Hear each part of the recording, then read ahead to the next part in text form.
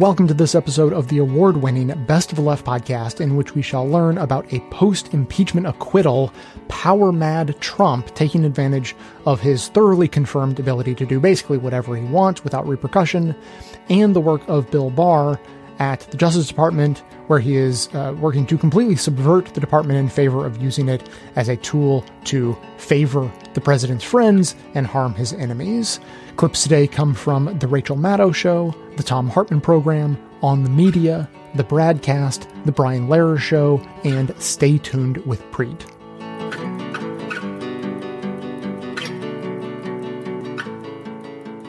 But over the last 48 hours, as the Justice Department has been thrown into crisis and chaos, and for the first time, we are starting to get resignations on principle from career Justice Department personnel who cannot abide what's being done to the justice system by this president.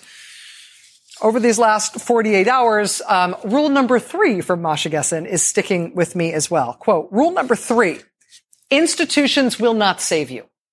It took Putin a year to take over the Russian media and 4 years to dismantle its electoral system. The Russian judiciary collapsed unnoticed. The capture of institutions in Turkey has been carried out even faster by a man once celebrated as the Democrat to lead Turkey into the European Union. Poland has, in less than a year, undone half the accomplishments of a quarter century in building a constitutional democracy. Of course, the United States has much stronger institutions than Germany did in the 1930s or Russia does today. The problem, however, is that many of these U.S. institutions are enshrined in political culture rather than in law. And all of them depend on the good faith of all actors to fulfill their purpose and uphold the Constitution. Institutions will not save you. They depend on the good faith of the actors within them. Boy, are we living that. So that was Masha Gessen just a couple days after the 2016 election. Not long thereafter, Timothy Snyder's book on tyranny was published shortly after the inauguration.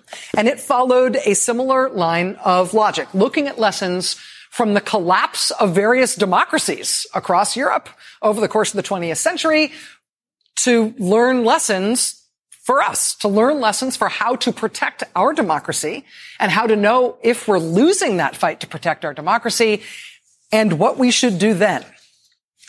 Snyder, quote, the European history of the 20th century shows us that societies can break, democracies can fall, ethics can collapse, and ordinary men can find themselves standing over death pits with guns in their hands. We might be tempted to think that our democratic heritage automatically protects us from such threats. This is a misguided reflex.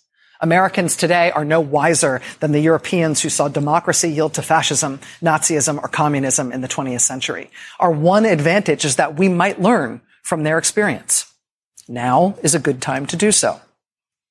And he published this book right at the time of the inauguration of Donald Trump. And then the book, very short book, goes on to lay out 20 lessons from the 20th century for Americans to consider today. And some of these lessons, some of these rules keep me up too. For example, rule number 1 from Timothy Snyder. Do not obey in advance.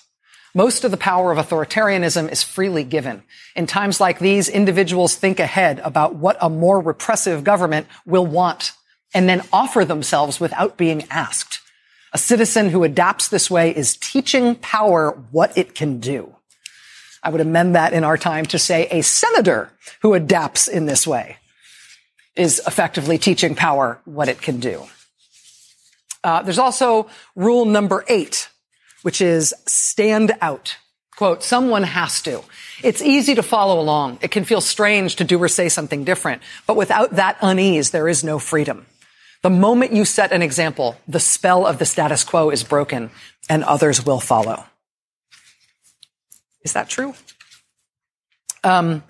Here's the one that is sticking with me right now, given what is going on at the Justice Department and the sort of crisis that we have been thrown into in terms of the rule of law in this country over the past 48 hours. It's Snyder's rule number 2. Quote, defend institutions. It is institutions that help us to preserve decency, They need our help as well. Do not speak of our institutions unless you make them yours by acting on their behalf. Institutions do not protect themselves. They fall one after another unless each is defended from the beginning. So choose an institution you care about, a court, a newspaper, a law, a labor union, and take its side. So that's interesting, right? We get this one prescient warning from the Russian-American journalist. Institutions will not save you. They will fail. Do not count on them to save you. We get another warning from the eminent historian of 20th century collapse of democratic and rule of law countries. He says, yeah, institutions are important, but institutions do collapse unless each one of us actively defends and saves them from the kinds of pressures they're about to come under. Pick one. Do something to support it. So in the middle of the New Hampshire primary yesterday, right, this very important moment for the Democratic Party trying to pick their nominee to run against Donald Trump, we get this other story, right? This new milestone that we have hit in the Trump administration on rule of law issues. And it is a big enough story that it resulted in split front pages all around the country today.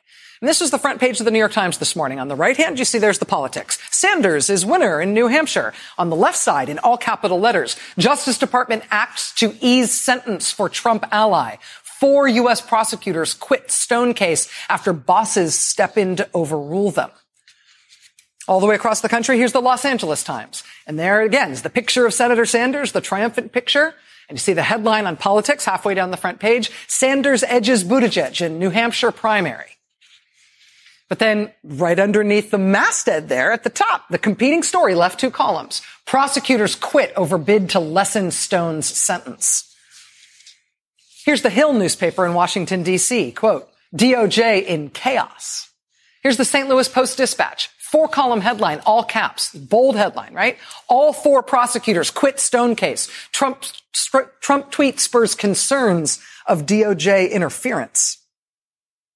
Here's the headline in the Minneapolis Star-Tribune today. And yes, they've got full coverage of Sanders grabbing the win in New Hampshire. And also on the front page today, hometown Senator Amy Klobuchar surging into 3rd place in New Hampshire. We're going to be speaking live with Senator Klobuchar here in just a moment, right here on this show. But look at what's on top of the whole front page. DOJ revolt over leniency for Trump pal. So we are here. Believe them when they say who they are, right? You know, we are at that moment that this president did in fact promise during the campaign, right? And everybody said at the time how outrageous it was, how much it crossed a red line for him to say as a candidate that when he's president, he'd instruct his attorney general to prosecute his political opponents. He'd instruct his attorney general to pursue criminal cases on his presidential orders to serve his political needs, punish his enemies, protect his friends. When he said he would do that as a candidate, the outrage. But did you believe him? Well, here we are, right? And all of the alarms are going off about this. This is a front page thing. And it is as serious as you think it is.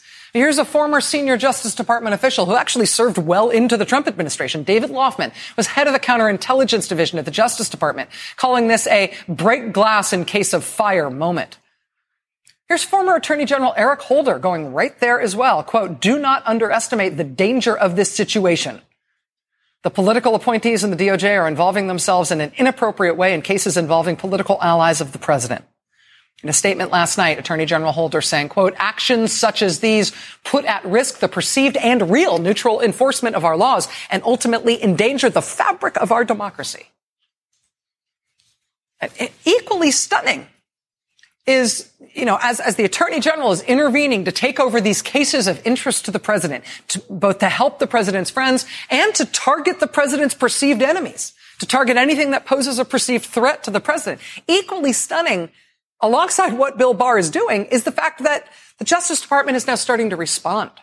There are now resignations from the Justice Department in protest. 3 line prosecutors working on the Roger Stone case, withdrawing from that case after Barr intervened after the president expressed his displeasure with the recommended sentence that Stone had put forth to the court by these line prosecutors.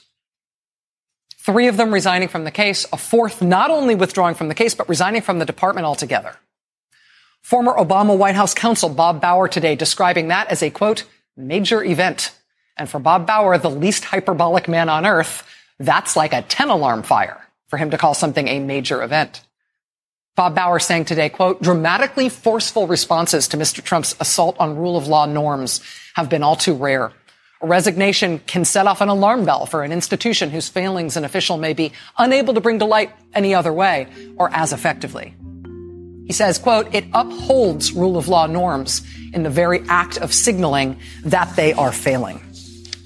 They are failing.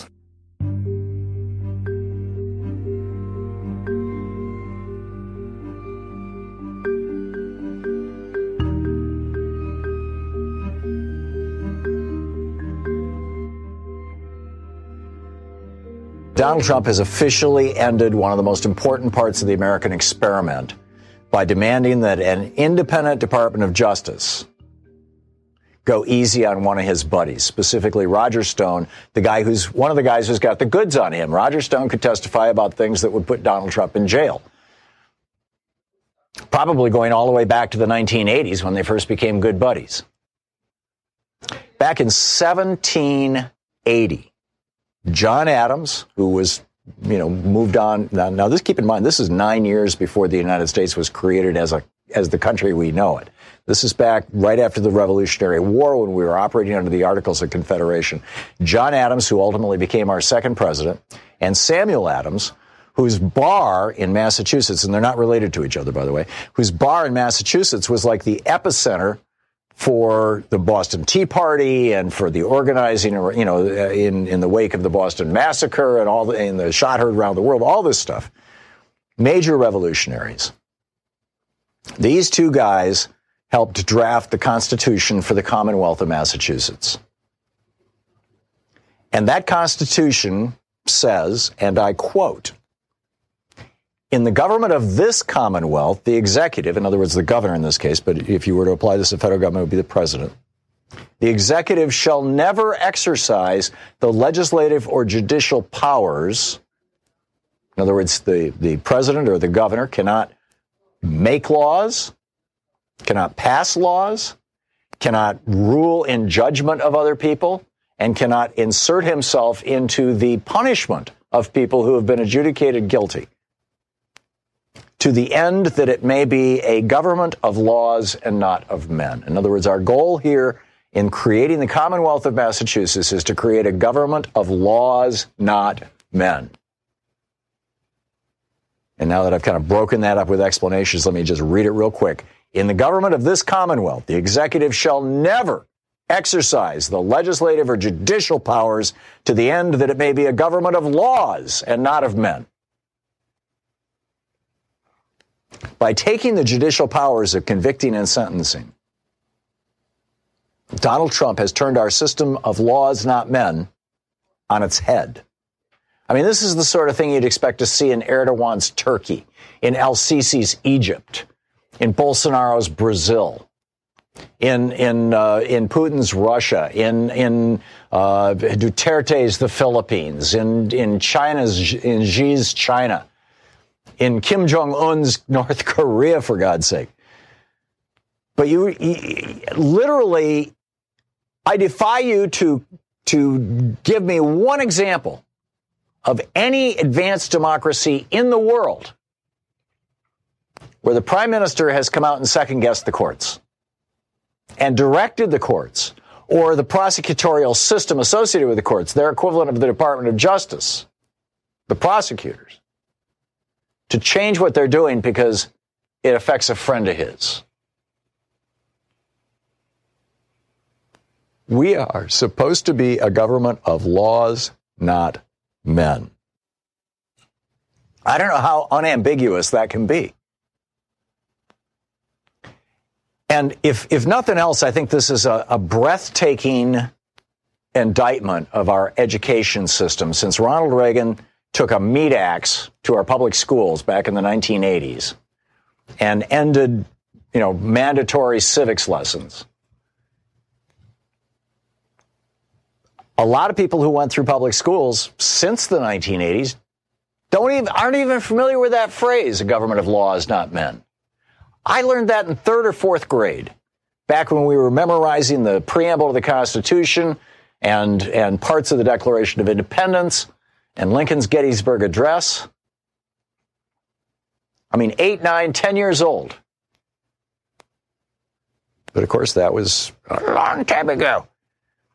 Bill Barr and Donald Trump have now committed a complete repudiation of the most important of the values and structures that actually made this country a democratic republic. And I don't know how we can continue to call ourselves a constitutionally limited representative democratic republic when in a republic, I mean, the functional definition of a republic is that the rule of law is paramount and that institutions that enforce the rule of law are independent of politics. 4 brave federal prosecutors stood up to this and resigned. But if there's not an overwhelming and systematic response to this, to Trump's subversion of the American criminal justice system, our republic is at an end. November could be too late. I mean, here you've got Trump. He tweeted this morning, "Congratulations to Attorney General Bill Barr for taking charge of a case that was totally out of control and perhaps should not even have been brought. Evidence now clearly shows that the Mueller scam was improperly brought and tainted. Even Bob Mueller lied to Congress." That's Donald Trump. Congratulations to Bill Barr. This is the political president inserting himself into the Department of Justice, and he's basically admitting, confirming for all of us, that Bill Barr personally intervened in this Roger Stone case. You know, the DOJ has been saying, "Oh, no, it wasn't improper political influence. It wasn't Barr, it wasn't Trump. We just decided to do it. After we said Roger Stone should get 7 to 9 years, we thought about it overnight." Well, it turns out that 4 of the prosecutors, this is Aaron Zelinsky, Adam Jed, Jonathan Kravis, and Michael Mirando, 4 American heroes, learned that their recommended 7 to 9 years was being overturned in this case, in Roger Stone's criminal case. They learned about this by watching Fox News. No, the DOJ never told them. No, it wasn't their decision. They learned about it by watching Fox News. Trump had tweeted the night before, "This is a horrible and very unfair situation. The real crimes were on the other side. As nothing happens to them, cannot allow this miscarriage of justice." And then yesterday, the reporter said, "Well, you know, did you blow this up?" He says, "I've not been involved at all. That would be a horrible aberration. These are, I guess, the same Mueller people that put everybody through hell, and I think it was a disgrace. They ought to be ashamed of themselves." And then last night on Twitter, he says, "The prosecutors cut and ran after being exposed for recommending a ridiculous 9-year prison sentence to a man that got caught up in an investigation that was illegal, the Mueller scam." One of these 4 prosecutors has resigned entirely, presumably going to go into private practice. The other 3 have said, "Take us off this case. We cannot stay on this case in good conscience." In classic Democratic style, Chuck Schumer, instead of going, on TV and going, "This is treason," which of course is what, Doug Collins or Jim Jordan would be doing, came out and very politely held a news conference saying, "This situation has all the indicia of improper political interference in a criminal prosecution." Right, that's going to really crank up the folks. David Loffman, who is a former Justice Department official, was a little more explicit. He said, "This is shocking, a crammed down political intervention. We are now truly at a break glass in case of fire moment at the Justice Department." Amen. We are.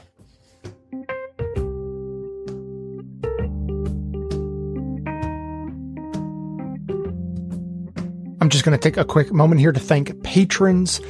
These are the patrons who have been going above and beyond, donating more than even the regular membership level. So huge thanks to Inar F., Michael V., William T., Brett R., Richard J., David H., Ricky P., Matthew M., Stuart N., and Ralph C. I have so many of these to get through, quite a backlog, but we're going to get through them. We're going to thank everyone. We absolutely could not do this without your support, so thanks so much for your continued support of the show. Now, for the rest of you, here's a bit of what you've been missing out on. In my most recent bonus episode, I had so much going on. Bonus clips going into detail on the Islamophobia in China and India, even deeper than we heard in the main show. We heard more about the domestic politics of giving Trump a win on trade deals. I talked about 2 documentaries I've watched recently about China. One just about their general history, going specifically into the Opium War, which I thought was really relevant to today. And then also one specifically focused on their one-child policy and the legacy of that. And I discussed some game theory that managed to find a rule better than the golden rule, if you can even believe it. And all of that was in just one bonus episode. So we could really use your help right now, since we opted to not take advertisements from those who wanted to track your data and cram crappy pre-recorded ads into the show. And we fell short on our end-of-year membership drive at the end of last year. So if you are interested in supporting our work and getting our bonus content like what I just described, it's available for $6 a month on Patreon. We have higher levels, like for those who I just thanked. That's for people who can afford to give more. But we also have a lower level that grants ad-free versions of every episode without the bonus content for just $2 a month, because I absolutely appreciate any dollar amount you can afford. To sign up, visit patreon.com/bestoftheleft, which is linked right in the show notes on your device and on our website. That's Patreon, patreon.com/bestoftheleft.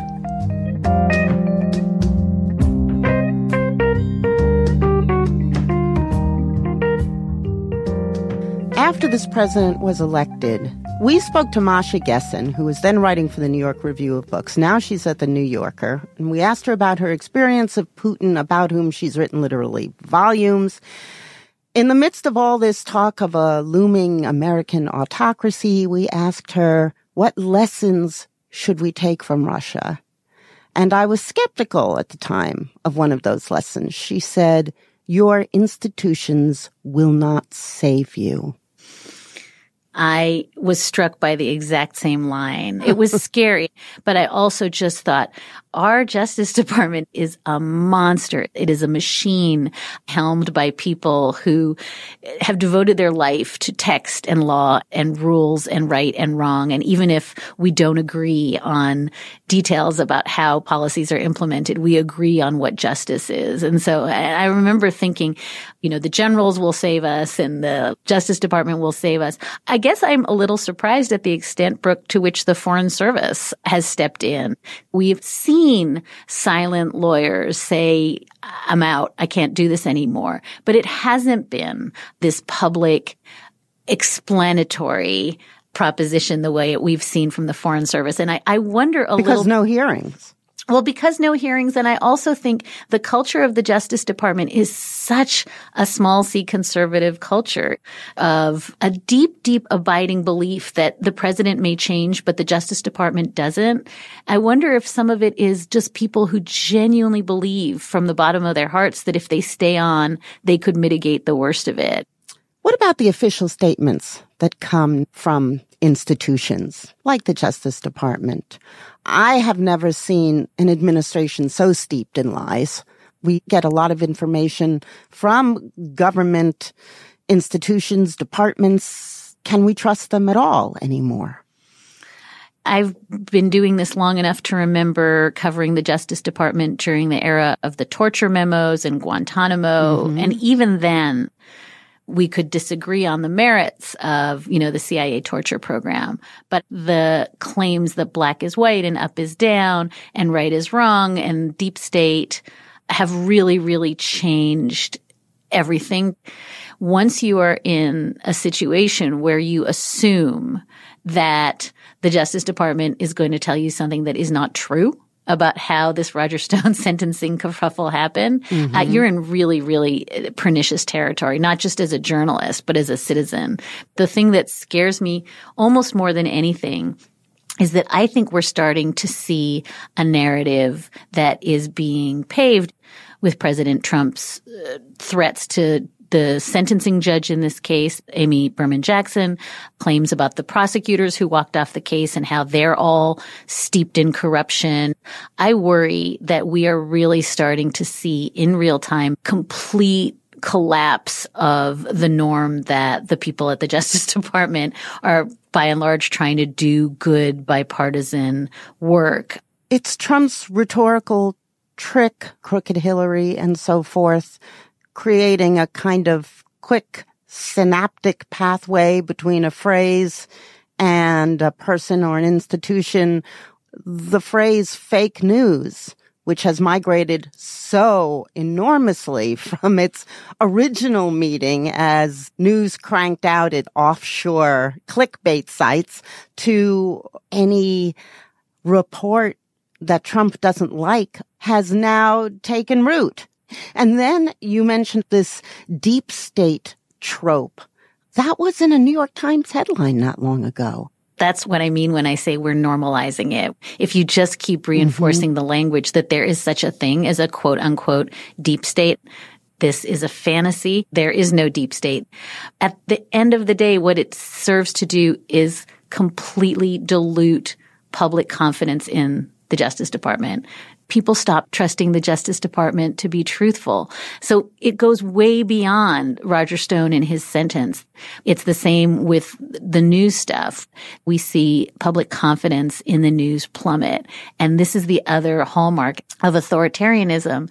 It's not just breaking the institution. It's breaking public confidence in the institution. And that is a move that when it's directed at the entire justice system really goes to the heart of what rule of law means. If you cannot trust that the bad guys go to jail and the good guys are exonerated, then I don't know what we're all doing here.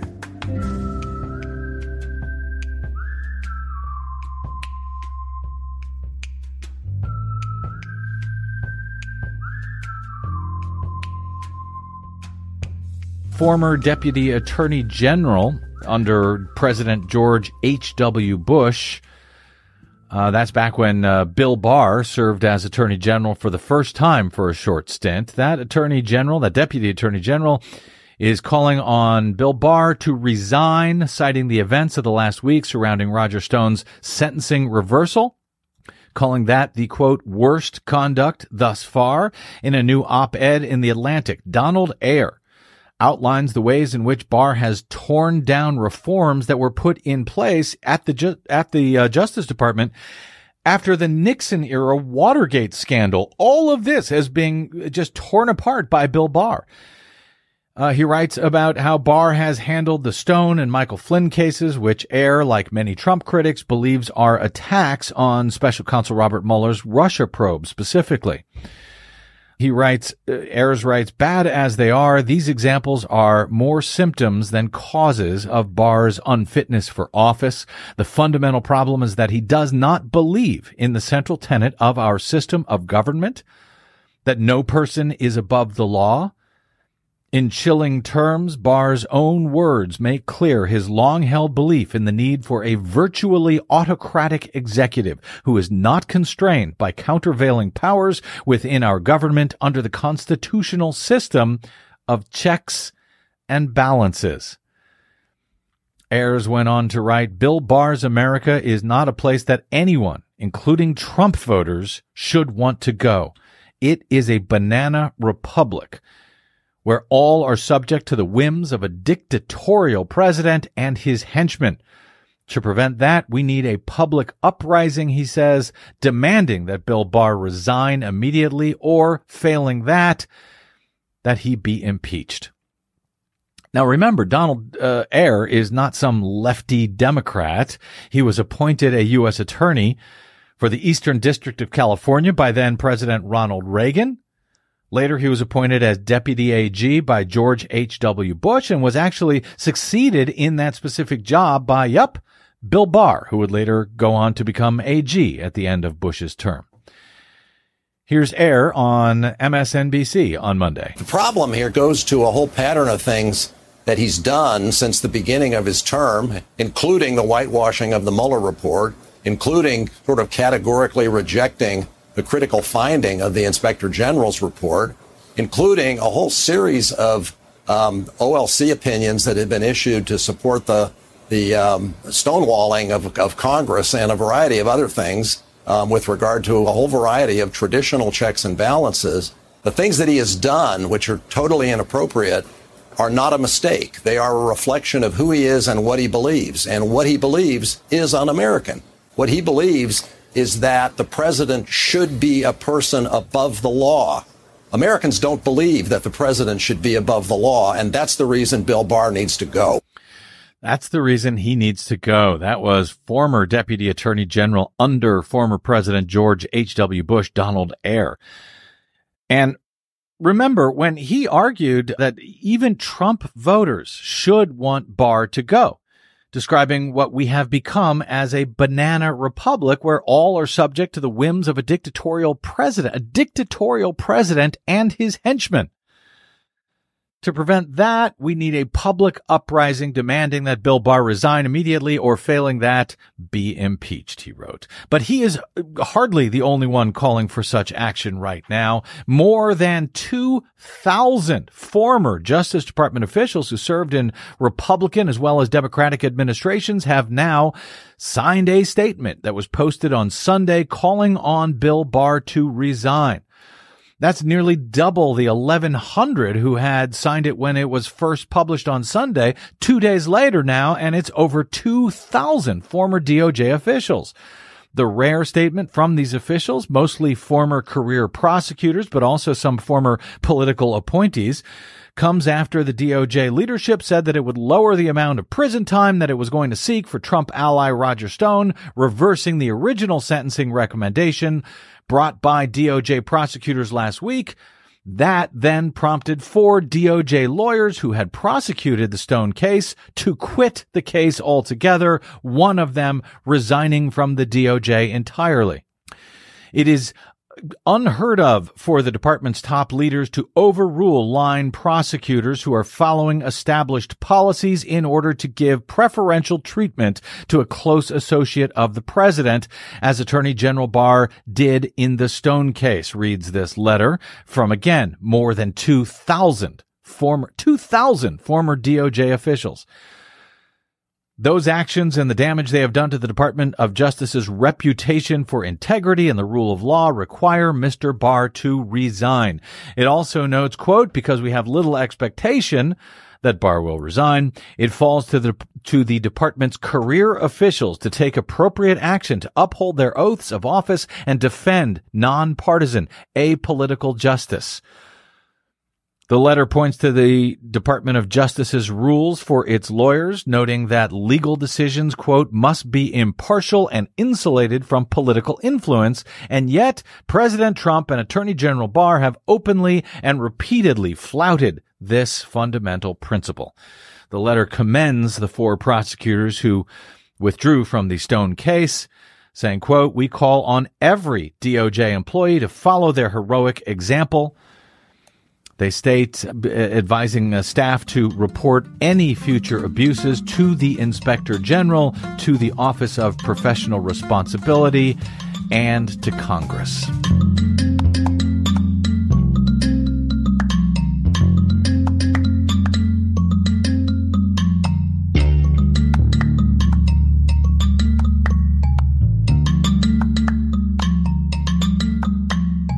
Can we pull back from all the details for a minute? It's so easy to get lost in them, and this one thing or another that might be intriguing or that might outrage people on one side or another of politics.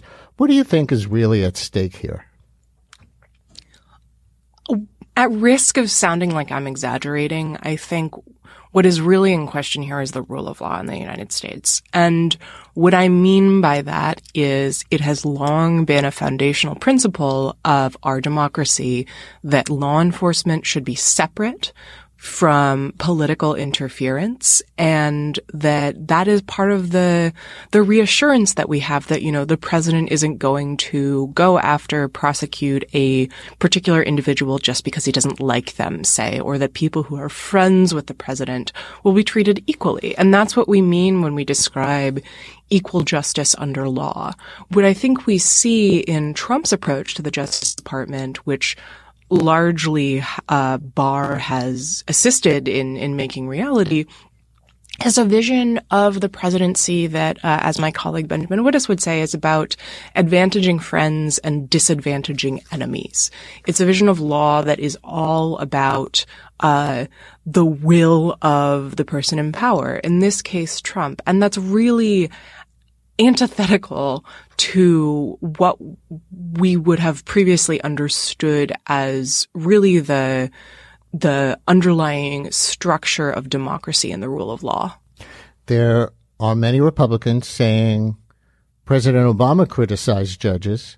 He criticized the Supreme Court decision in his State of the Union address one year, and that was not the only example. So if there's a consistent standard here, did both Trump and Obama violate it, in your opinion, if to different degrees?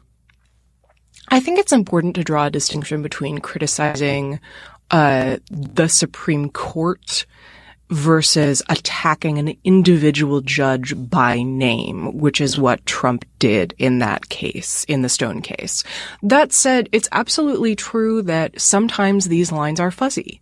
A lot of what governs the behavior of the president, as we've all learned over the last couple of years, is norms, is how we think the president should behave rather than any hard and fast rule. And what that means is that sometimes presidents step over the line. So what I would say is that if a person believes that, for example, it was stepping over the line for President Obama to criticize the Supreme Court for Citizens United in his State of the Union, that may be the case, but naming a particular judge is way, way farther over that line. And it's also the case that that's one example of Obama behaving in that way versus President Trump, who has just repeatedly engaged in these campaigns against the independent judiciary. Almost every time that a ruling comes down against him, he's criticized the lower courts extensively for the travel ban, for rulings against the wall he wants to build on the southern border. And so, while there may have been conduct by previous presidents that kind of straddles the line, maybe steps over it, President Trump is way, way on the other side of that line.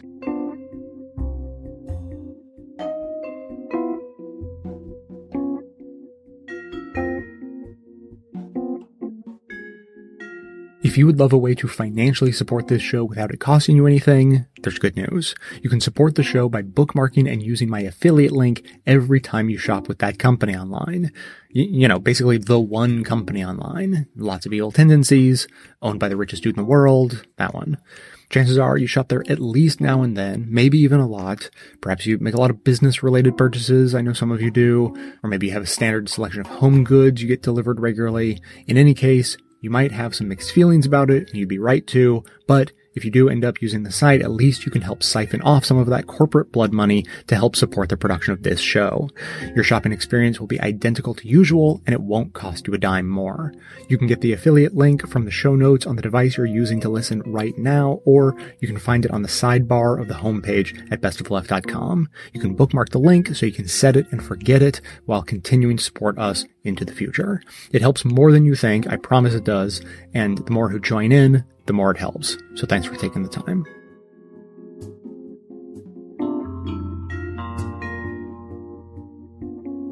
This year, by orders from Attorney General William Barr, this year, investigations that might potentially impact the presidential campaign. This time, there's a new rule for those in this election year. This time, explicitly, any such investigation has to be personally approved in writing by Attorney General William Barr. He and he alone will make the decision as to whether or not the Justice Department will engage in investigations that could impact presidential campaigns and candidates in this re-election year for President Trump. So, oh, good. I mean, there's been general rules about these things in the past, but any investigation affecting a presidential campaign has to be cleared through Bill Barr personally. That's new for this year.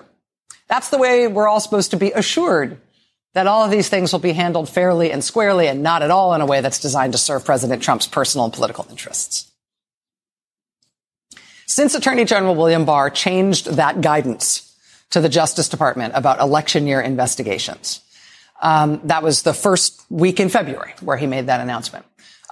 Just since then, we're only in mid-February now, we've learned a whole lot about how he's been conducting himself at the helm of the Justice Department and how much we should trust him to make sure Justice Department decisions are handled in a way that's independent of the president's personal interests. I mean, just in the past couple of weeks, we have learned that Attorney General William Barr personally intervened in the criminal case involving this man after he was convicted by a jury on 7 felony counts. Before Attorney General Barr intervened personally to wipe out the sentencing recommendation for Roger Stone, we'd never before known of any attorney general personally getting involved at the sentencing phase for a convicted felon to try to get the person off. But even though we had never heard of that before he did it with Roger Stone, we would soon thereafter learn that he'd done it before the Roger Stone case, too. We have since learned that Attorney General Barr has also apparently intervened to reverse the sentencing recommendation that had been filed by federal prosecutors in the Michael Flynn case several weeks earlier. We then learned that Barr not only intervened to override the prosecutors and ask for a lenient sentence for Flynn, he also brought in a whole set of lawyers chosen by him personally to review the whole Flynn case and apparently sort of hijack it from the prosecutors who had been handling it from the get-go, who had already secured Flynn's guilty plea. At the same time, we learned that that same team of people that Barr had put in place to hijack the Flynn prosecution, they've also been assigned by William Barr to work on a number of other cases at that same U.S. Attorney's Office in D.C. They came in from outside at the direction of Attorney General William Barr, specifically to take over politically sensitive cases of interest to the president, including some that have not yet been made public. At that U.S. Attorney's Office, the U.S. Attorney there has been ousted. She's been replaced with one of Attorney General William Barr's closest aides. 4 prosecutors have resigned from the Stone case. 1 prosecutor has resigned from the Department of Justice altogether. The revelations have caused more than 2,000 former Justice Department officials to call for the resignation of William Barr. Donald Ayer, who served as a deputy attorney general in the George H.W. Bush administration alongside William Barr. He's known William Barr for 40 years. He's now gone so far as to urge a, quote, public uprising to insist that Attorney General Barr should be removed from the Justice Department. But this uproar, this ongoing uproar, is not apparently making things any better when it comes to the issue about which there is the uproar, about the use of the criminal justice system to do favors for the president and to go after the president's enemies, to protect and reward his loyalists. I mean, each passing day since this scandal has broken open, the crisis has seemed to get a little worse, not better.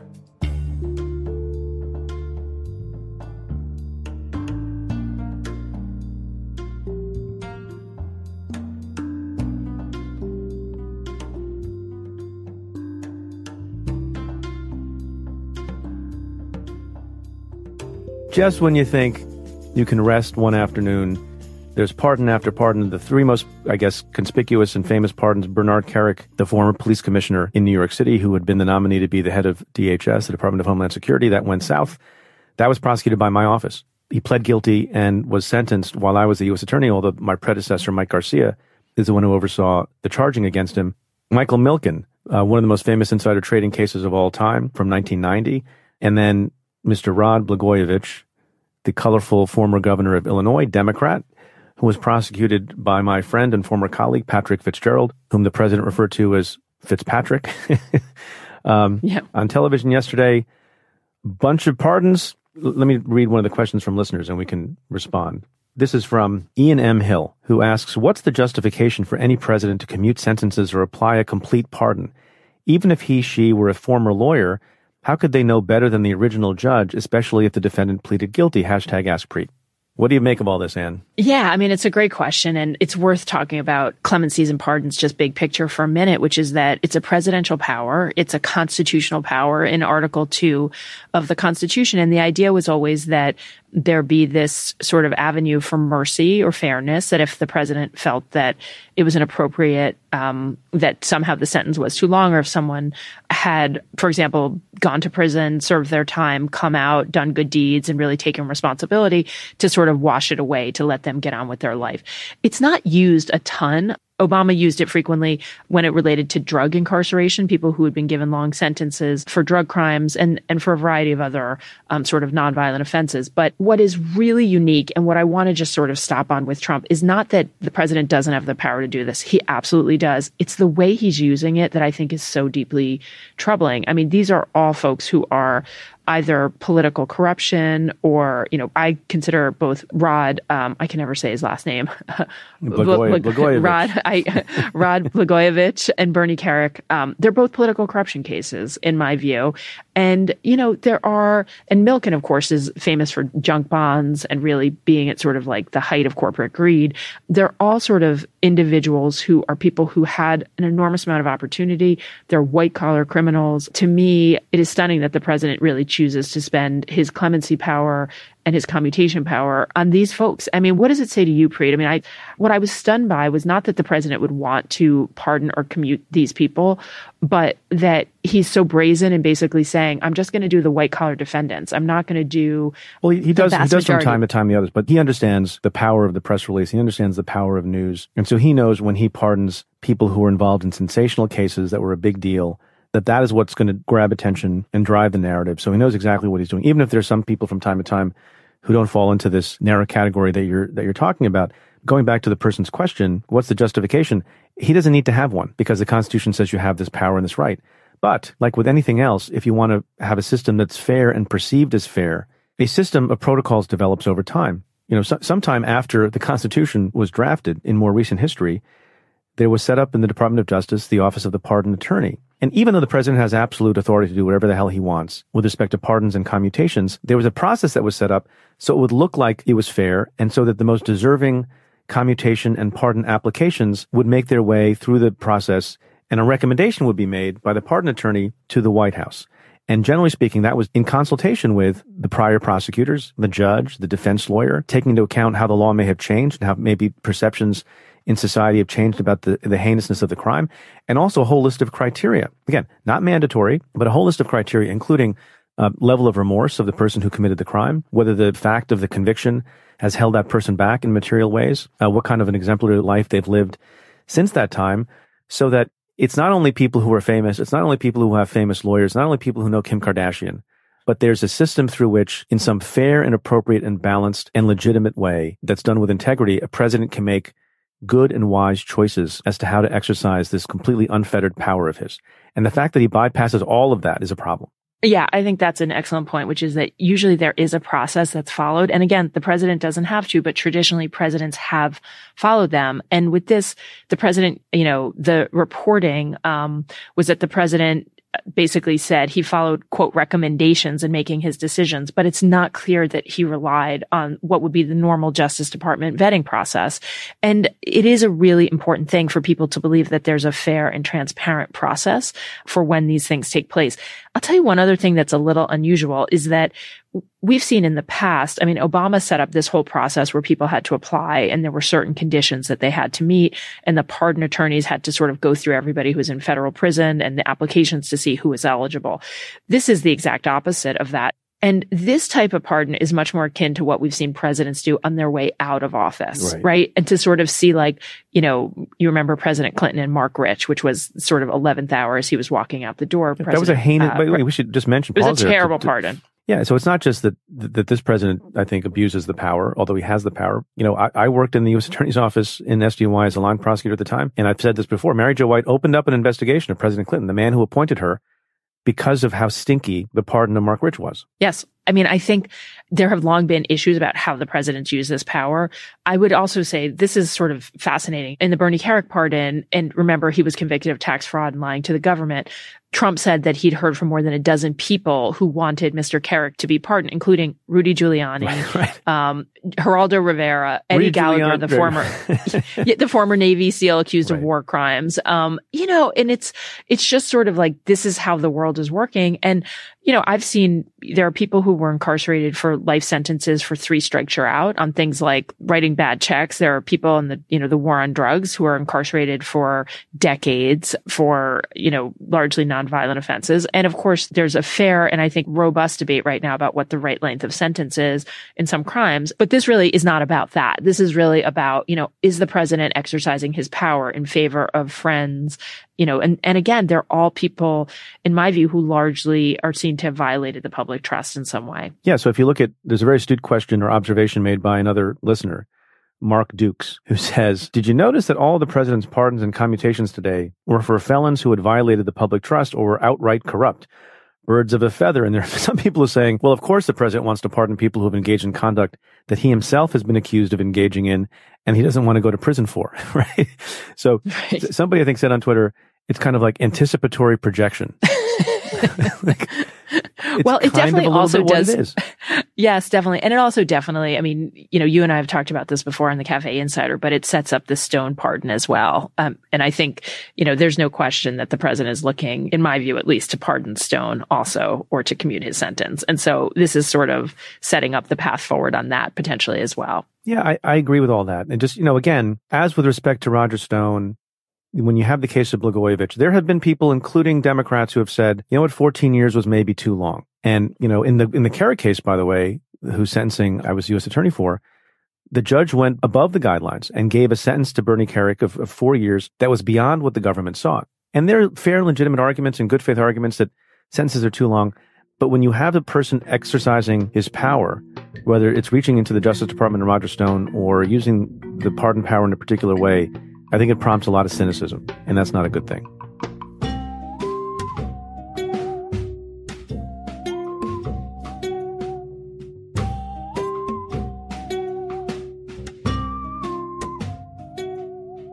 Milton Mayer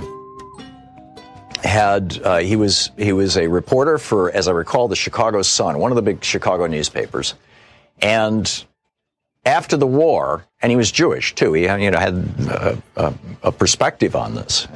I mean, all Americans had a perspective on it, but after the Holocaust, and after the war, he went to his editor and he said, I'd like to go to Germany.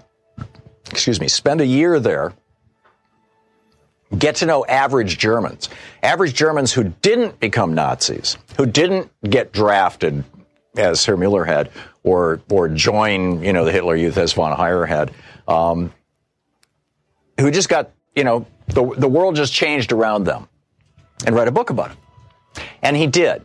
And he spent that time in Germany. I'm not sure it was a whole entire year, but there were 10 average Germans. There was a baker, there was a bricklayer, there was a professor, and he stayed with these guys. He got to know them really, really well, and he wrote their stories in this book. They thought they were free, and I want to just share some small pieces from this book with you because I think it's instructive.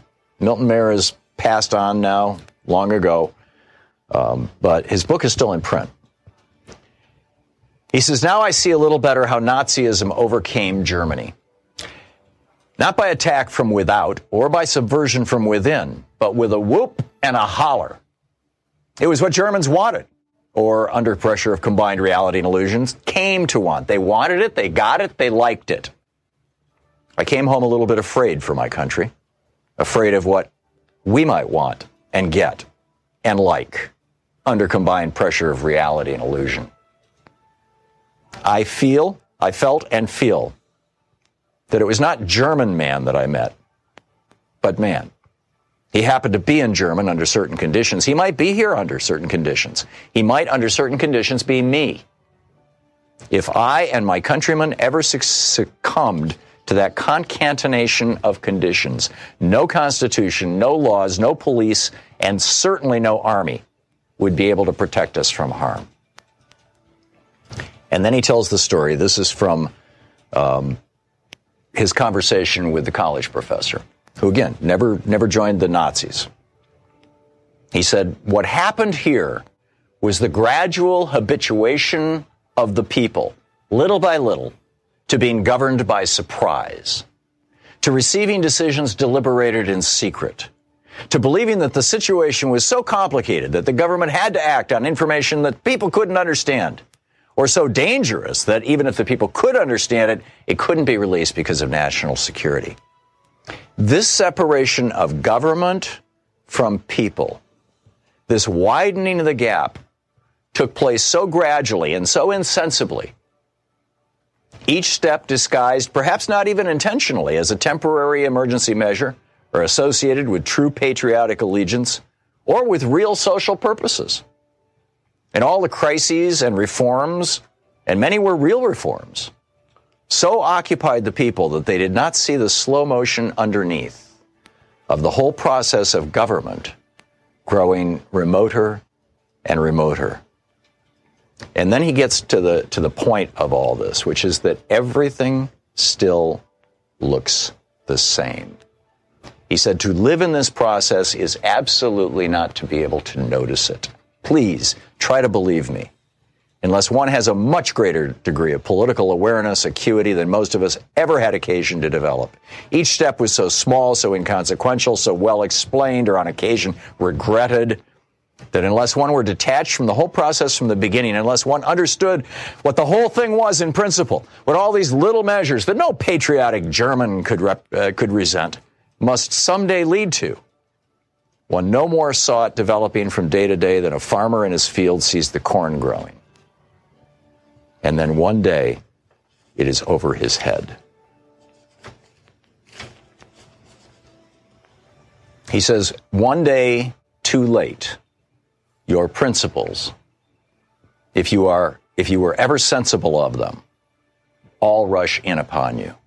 The burden of self-deception has grown so too heavy, and some minor incident, in my case, it was my little boy, hardly more than a baby, saying, Jews, swine, collapses it all at once. And you see that everything has changed and completely changed under your nose. The world you live in, your nation, your people, is not the world you thought you were in at all.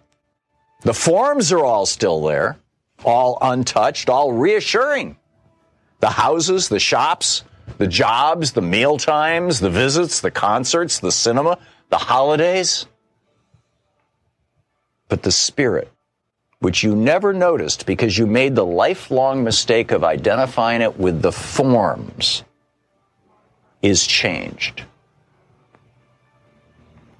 And now you live in a world of hate and fear. And the people who hate and fear do not even know it themselves. When everyone is transformed, no one is transformed. Now you live in a system which rules without responsibility, even to God. He goes on to say, Pastor Niemöller spoke for the thousands and thousands of men like me when he spoke too modestly of himself and said that, when the Nazis attacked the communists, he was a little uneasy, but after all, he was not a communist, and so he did nothing. And then they attacked the socialists, and he was a little uneasier, but still he wasn't a socialist, and he did nothing. And then the schools, the press, the Jews, and so on. And he was always uneasier, but still he did nothing. And then they attacked the church, and he was a churchman. And he did something, but then it was too late. You see, one doesn't see exactly where or how to move. And this is the question that Rachel Maddow kept asking last night, and she never got an answer or gave an answer to the best of my knowledge, which is, what do we do? Back to the professor, the German professor in 1950. Believe me, this is true. Each act, each occasion is worse than the last, but only a little worse. You wait for the next and the next. You wait for the one great shocking occasion, thinking that all the others, when such a shock comes, will join with you in resisting somehow. You don't want to act or even to talk alone. You don't want to go out of your way to make trouble. Why not? Well, you're not in the habit of doing it. And it's not just fear of standing alone that restrains you. It is genuine uncertainty He says uncertainty is a very important factor, and instead of decreasing as time goes on, uncertainty grows. Outside in the streets, in the general community, everyone seems happy. One hears no protest and certainly sees none. You know, in France or Italy, there's slogans against the government painted on walls and fences. In Germany, though, outside the great cities, there's not even this. In the university community, my own community, you speak privately to your colleagues, some of whom certainly feel as you do, but what do they say? They say, it's not so bad. You're seeing things. You're being an alarmist. And you are an alarmist. You are saying that you know that this must lead to that, but you can't prove it. These are the beginnings, yes, but how do you know for sure when you don't know the end? And how do you know or even surmise the end? On the one hand, your enemies, the law, the regime, the party, they intimidate you. On the other, your colleagues poo-poo you as pessimistic or even neurotic. But that one great, shocking occasion, I talked about this yesterday, but that one great, shocking occasion, the college professor told Milton Mayer, and he wrote it, they thought they were free, when tens or hundreds of thousands will join you, never comes. That's the difficulty. If the last and worst act of the whole regime had come immediately after the first and the smallest, thousands, yes, millions would have been sufficiently shocked. Think kids in cages, by the way, as I'm reading this.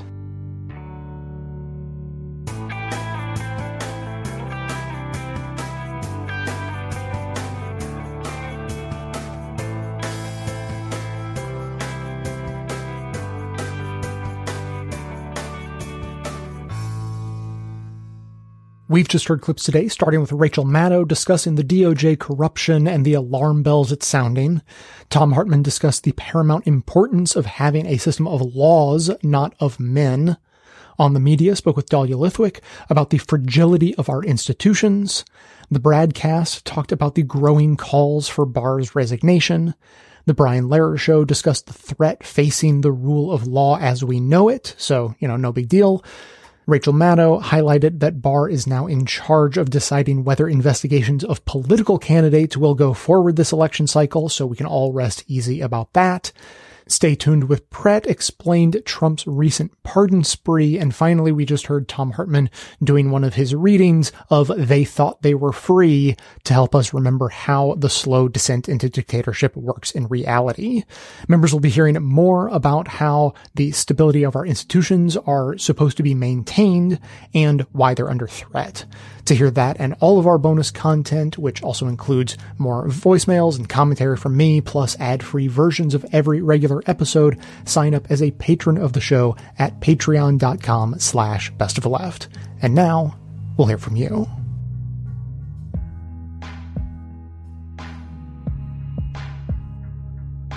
Hi Jay, this is Eamon calling from Orange County, California. I was calling in about episode 1337. I just had an anecdote that I thought was kind of funny or is eye-opening about it.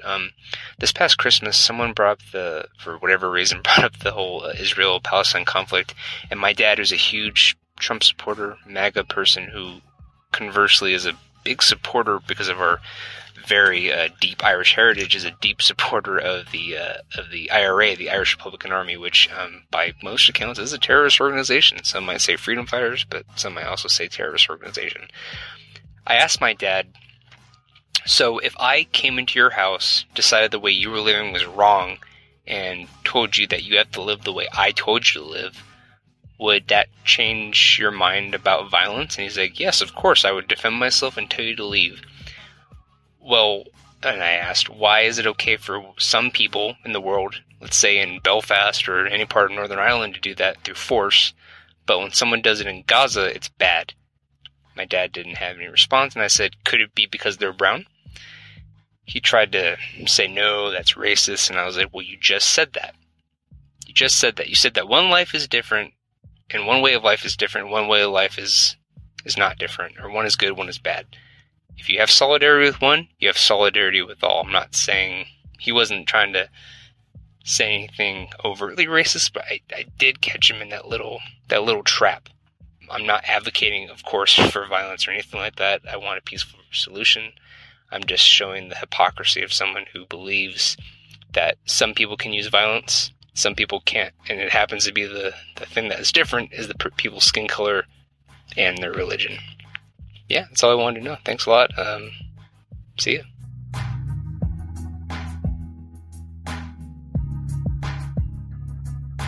Hi, Jay. It's Aaron from Philly calling in about the recent episode on Israel-Palestine. And I got to say, I was moved by something from one of the clips from Democracy Now! Where Prime Minister Netanyahu was talking. You know, I don't want it to seem like I have any kind of hostility to the existence of Israel. And, you know, he said something that really made sense to me. He said, well, you know, this is where our kings ruled. This is where our prophets lived.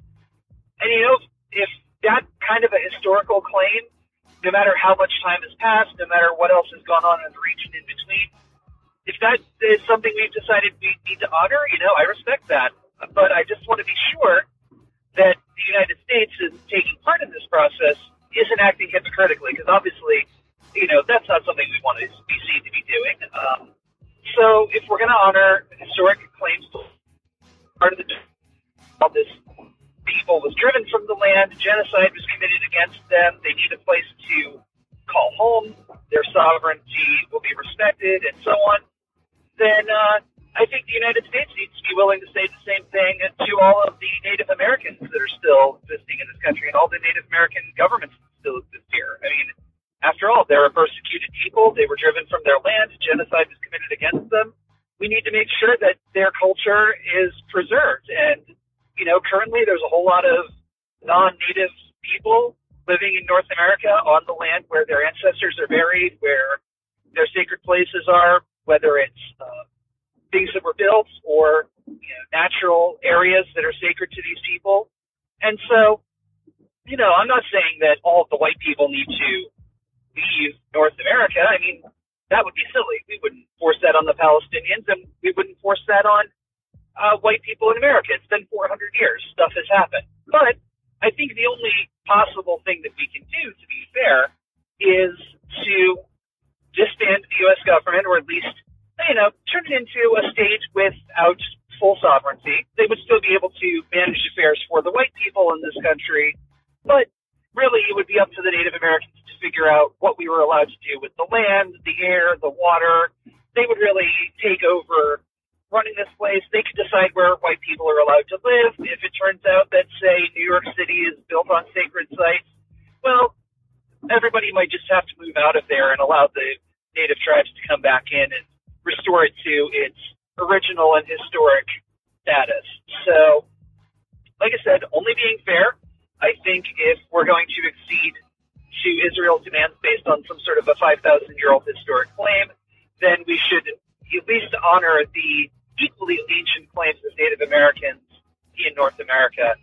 I realize, of course, there's a tricky business with African Americans because, of course, they were all kidnapped and brought here against their will, and so I think the only fair way to deal with them would be allow all African Americans to create separate treaties with Native people, and if that means that they end up in a privileged position over white people, well, that's just geopolitics for you. What can you do? Anyway, just a modest proposal. Great show as always, and stay awesome.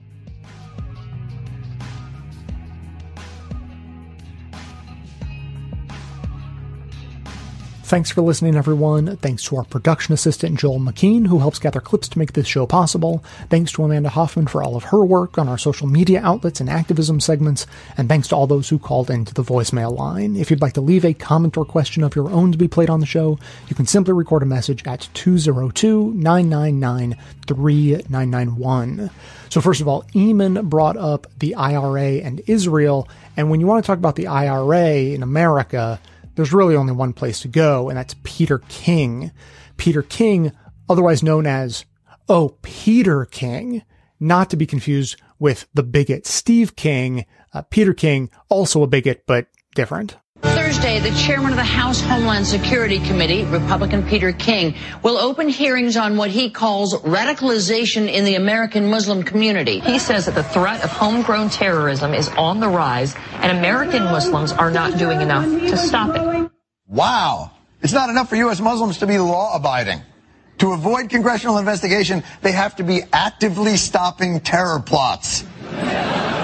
Oh my God, wait until they find out I've done nothing to stop the West Bank settlements. Are you saying every community must police its own? When we were going after the mafia, we looked at the Italian community, the Westies, the Irish community. In New York, like we after the Russian mob. Right, but we don't drag every Italian in New York City before Congress to find out why they haven't yet broken up the Gambino family. But Peter King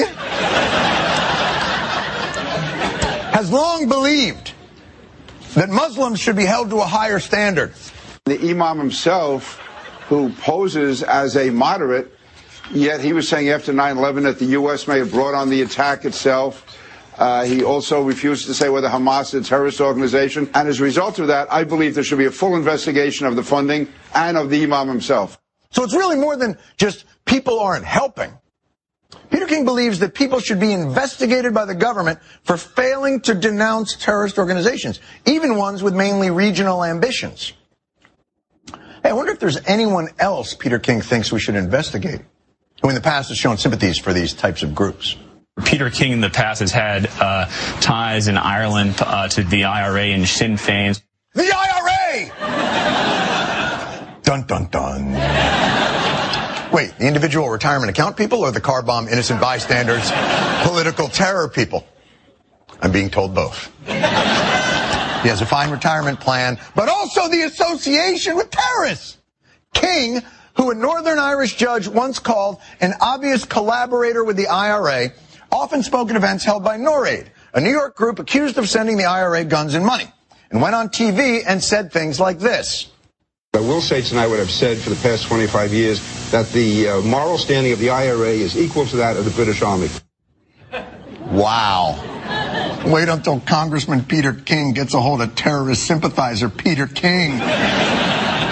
That's gonna be a storm. Okay, fine. But where does that leave him on the question of Israel? Maybe he's totally consistent and non-hypocritical in his beliefs about oppressed peoples fighting against larger governments. Well, I came across this headline, unsurprisingly. A prominent Irish-American congressman, Peter King, has been accused of, quote, highly inappropriate, unquote, lobbying in a bid to persuade Irish politicians to reject a proposed ban on imports from Israel's illegal settlements in Palestine. So it looks like he's not on the side of the Palestinian freedom movement. Oh well. Now, as for Aaron's policy proposal about giving the United States back to the native people, I'm perfectly happy to add that to our growing list of planks in our policy platform. Of course, the more policies you add, the more you open up a discussion about prioritization. So I may argue that turning over the country to the native people should be seen as more of a long-term goal, but I'm happy to, have that debate and hear other sides. Whereas our healthcare proposal, I may argue, is a little bit more urgent. People need healthcare right now. People are dying for lack of sufficient healthcare coverage and treatment right here and now. And so our healthcare proposal of opening up the hunting of the rich in order to harvest their organs, and let's also say bank accounts, in order to provide the healthcare needs of the poor, that's a policy we may need to move on faster. But, that's what democracy is all about. Like, we can have these discussions and decide how and where to prioritize these sorts of things. And let me be clear, because I will not be put in a corner of being unreasonable or inflexible. I have always said that I am willing to negotiate. I know my starting point. I know that I want to hunt the rich and take their assets, both physical and monetary, in order to provide healthcare to the rest of us.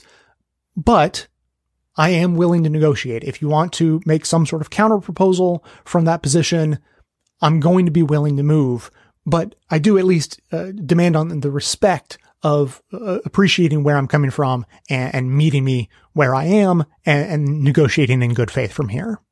That's the kind of goodwill and acting in good faith that we hope will be reciprocated by the native people, and in the hope that they will be generous in return. Perhaps give us generous reservation lands to live on, or even very generous long-term payment plan for the reparations we will inevitably owe. So I argue that having a healthy combination of knowing where you stand and acting in good faith and being willing to be flexible is exactly what politics in this country needs right now. And now finally, to wrap up, I just have a little bit more about one of today's major topic themes, Bill Barr. This was going around on Twitter, but I found the original. I made sure it was real. It's not just a mock-up. In 1991, there was an op-ed piece written about Bill Barr in a local newspaper by someone who knew him in school. And it's just a great little summary with some takeaways of what Bill Barr was like, starting as far back as junior high up through college. So the title of the article is What William Barr Isn't Telling His Questioners. And this is when he was being questioned by the Senate to be Attorney General way back under George H.W. Bush. Takeaways from this article include that the author knew Barr from junior high through college. Barr was a bully, specifically of the author, because the author had peace and, racial equality pins that he would wear, and that drove Barr crazy. Barr made a career of hunting commies, the article writer says. Barr picketed the junior carnival because proceeds were going to the NAACP. And then in college, he would team up with New York City riot police to attack anti-war protesters and quote unquote long hairs. So you're starting to get a sense of this guy. And then I'm just going to read a couple of paragraphs that's worth hearing. So the article says, and this is Barr speaking, quote, "When I was a student at Columbia University," Barr told Teddy, referring to Teddy Kennedy in the Senate at the time, and the committee, continuing, "student protesters blocked the entrance to class buildings and obstructed my constitutional right to go to class. I know what it is like." Unquote. Barr, meanwhile, had already expressed with refreshing candor, per Chairman Biden, his view that the Constitution does not provide a right to abortion, notwithstanding Roe v. Wade, which, the last time I looked, is the law of the land. Of course, the Constitution certainly does not provide a right to go to college, and Lord knows if there was ever an effort to establish such a right, Bush, Barr, and company would do everything imaginable in opposition. This type of hypocritical and cynical double talk about constitutional rights is an affront to the Constitution. Barr hates the Constitution, unless it is being used to shield millionaire defendants. He and David Duke are two of a kind, wolves in sheep's clothing. I don't see what is so refreshingly candid about wearing a three-piece suit over a brown shirt. In fact, it is all the more insidious. And with that, we will wrap up. Keep the comments coming in at 202-999-3991. That is going to be it for today. Thanks to everyone for listening. Thanks to those who support the show by becoming a member or making donations of any size at patreon.com/bestofleft. That is absolutely how the program survives. Of course, everyone can support the show just by telling everyone you know about it and leaving us glowing reviews on Apple Podcasts and Facebook to help others find the show. For details on the show itself, including links to all of the sources and music used in this and every episode, all that information can always be found in the show notes on the blog and likely right on the device you're using to listen. So, coming to you from far outside the conventional wisdom of Washington, D.C., my name is Jay, and this has been the Best of the Left podcast, coming to you twice weekly, thanks entirely to the members and donors to the show from bestoftheleft.com.